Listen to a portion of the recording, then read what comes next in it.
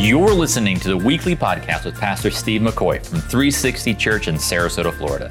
We hope this message inspires you to press beyond ordinary.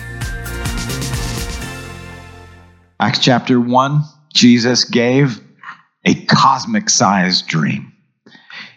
And as we looked at that dream and that vision, there were challenges to it.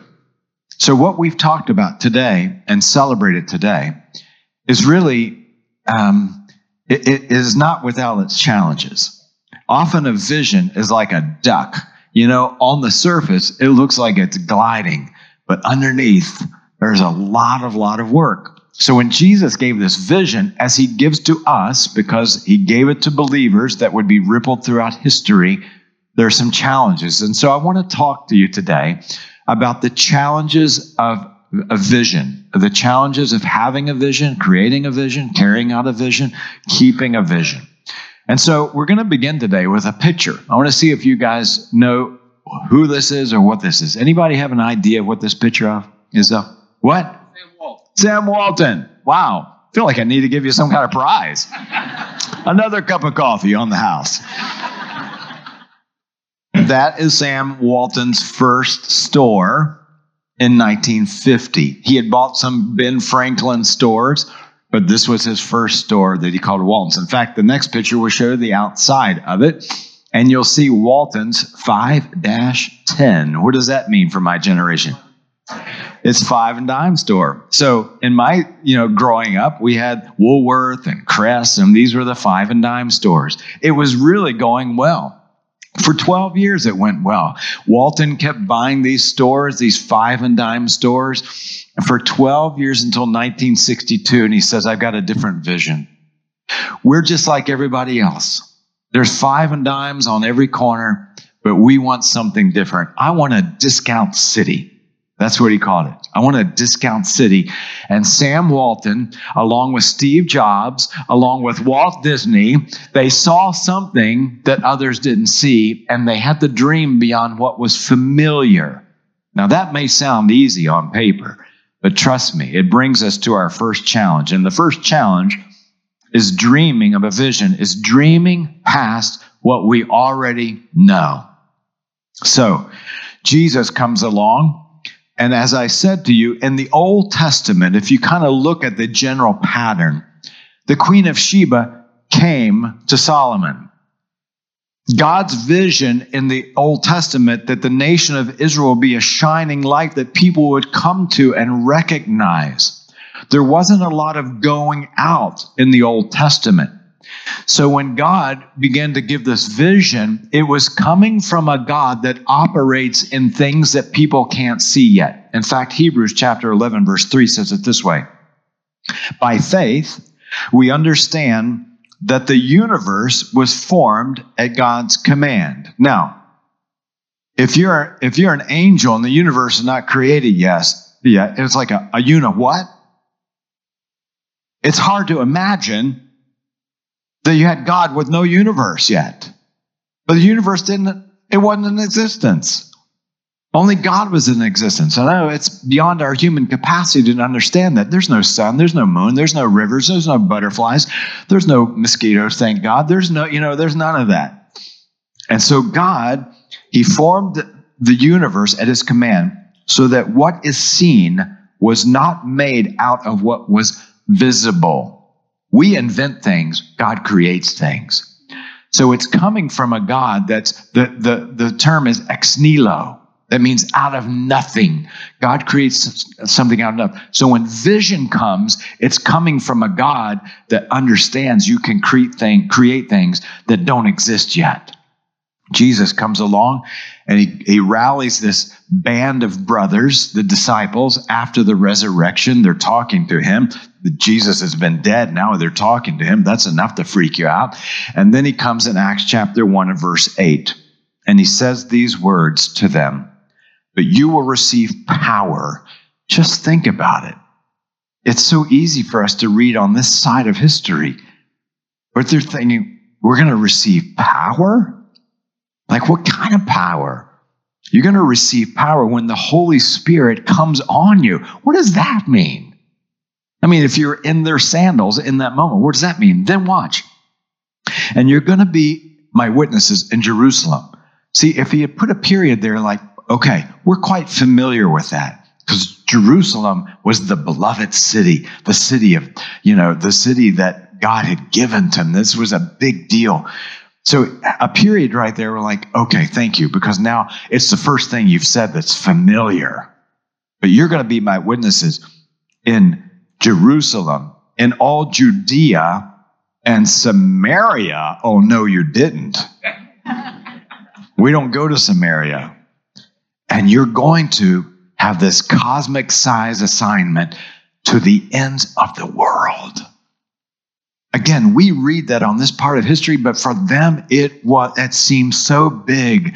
I mean, as we look in the book of Jonah, they were a Mediterranean-sized understanding of the world. Spain was the end of the world. That's where Jonah was going. He was going to Tarshish, right? He was getting away to Spain. That was the edge of the world for them. Africa? What? North America? They had no idea what that was. So they didn't fully understand when Jesus said, man, we're going to go around the planet. It's difficult as a vision to give people something unfamiliar when we cling to familiarity. I love this quote by Henry Ford. Henry Ford said, if I had given the people what they had wanted, I would have given them a faster horse. And some of you are like, I still don't get it. That's all right. In other words, I would have given them something that they're familiar with so that they will feel good about it. But Henry Ford said, no, my vision is to put a vehicle in every family in this country. That was his vision. Something they don't even know. They don't even know what it would even look like. So the first challenge is to say, could we have a church that is not overloaded with programs, that is not overloaded with debt, that can really make disciple making a real thing rather than another program? And in order to do that, so let's do it a little differently and just see what happens. Here's the second challenge to a vision. The second challenge to any vision, doesn't matter if it's a church or an organization, is reaching a tipping point, in this case for a church, a tipping point of God-aligned partners. David was in a cave. God sent him partners. Nehemiah went to build a God-sized dream, a wall around Jerusalem that had been torn down by fierce enemies. He brought one person with him. And then one person turned into 3 or 4. And those 3 or 4 turned into a dozen, and then a few dozen, and then more and more and more and more.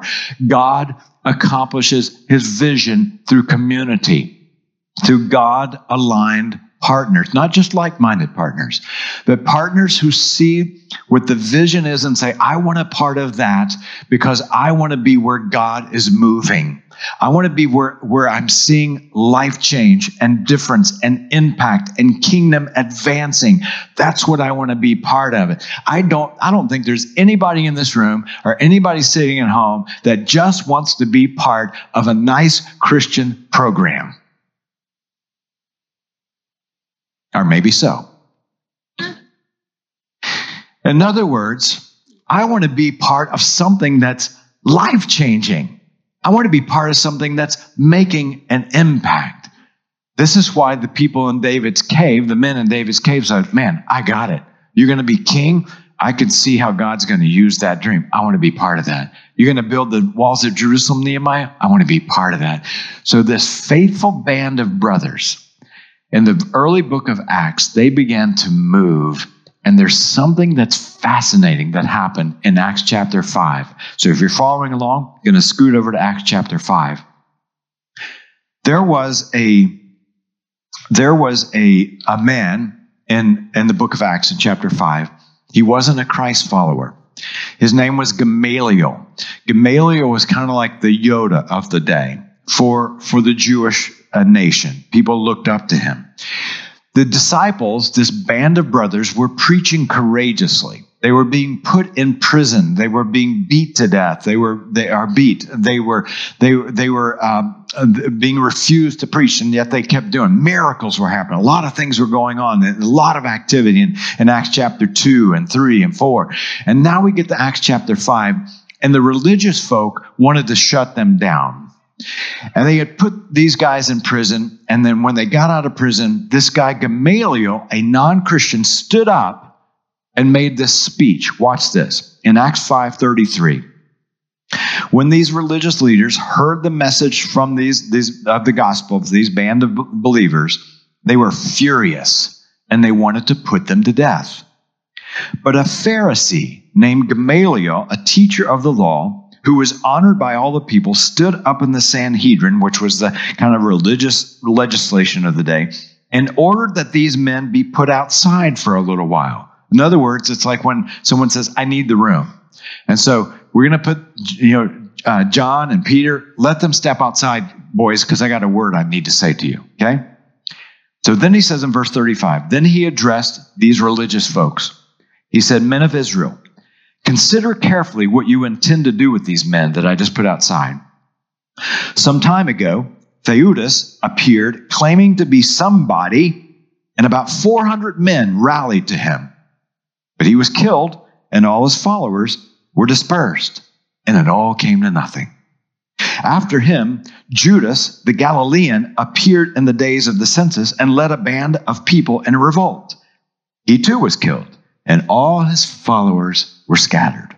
Therefore, in this present case, with these band of believers who are talking about Jesus, in this present case, I advise you, let them alone. Leave them alone. This is a non-Christian guy saying, don't just let them do their own thing. Leave them alone. Let them go. For if their purpose or activity is of human origin, it will fail. But if it is from God, you will not be able to stop these men. You will only find yourselves fighting against God. Now listen. Every single one of these boys except John was martyred, and look what has happened around the world in God's movement. In other words, I want to be part of a vision where I'm like, wow, God is moving in that. I'm going to be part of it. And it only happens when you get enough of a tipping point of us like, yes, let's keep to that vision and let's go full throttle together. It makes sense? Remember growing up as boys, for those of you men, I'm going to leave that alone.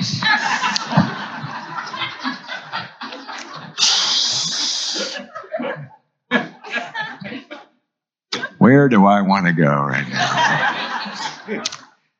Growing up as boys, we'd go out and play baseball. We played baseball in the cemetery, believe it or not. It was the most open space we had. And so anyway, it's a different story, but it's kind of weird. But and sometimes there's only two of us. One guy pitching the ball and one guy hitting. Well, if you swing and miss the ball, the batter's got to go run and get the ball. If you actually hit the ball and you hit it over the guy throwing the ball over his head, he's got to go chase the ball. In other words, have you noticed it's a little hard to play a real decent game of baseball with just two people?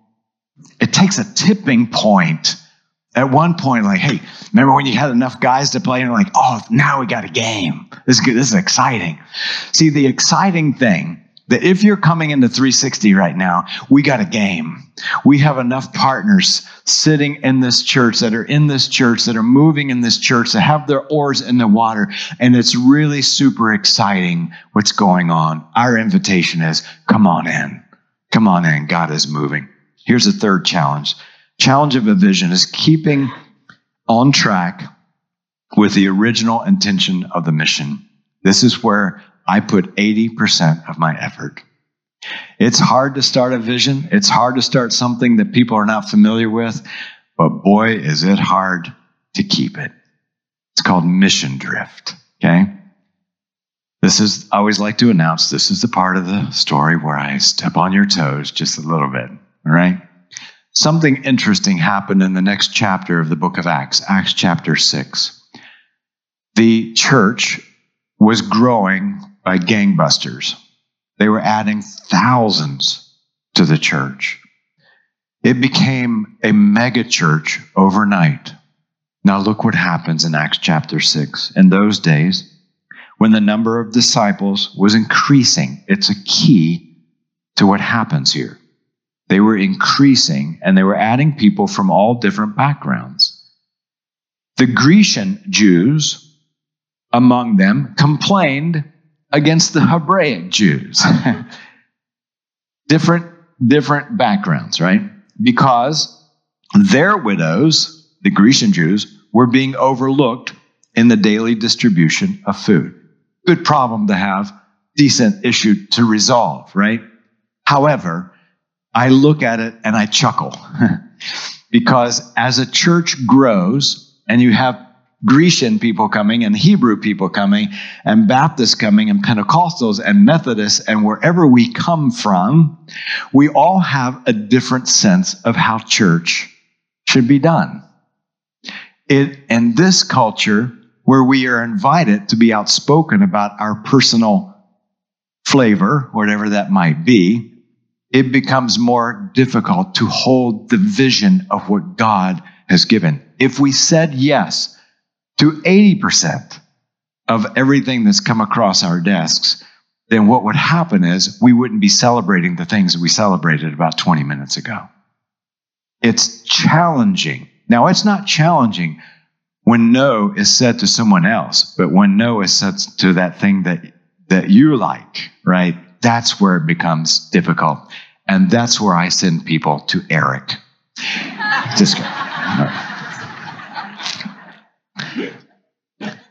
You know, here's the challenge, okay? Just being honest with you. No one has ever come to me and said, I think we could have more income to the church if we rob banks. Nobody comes with a nefarious idea or a bad idea, a negative idea, illegal idea, right? But they're good ideas. And I just remind us, and Jim Collins, who wrote the now infamous book From Good to Great, he says, good is the enemy of great. And that is one of the key reasons why we have so little that becomes great.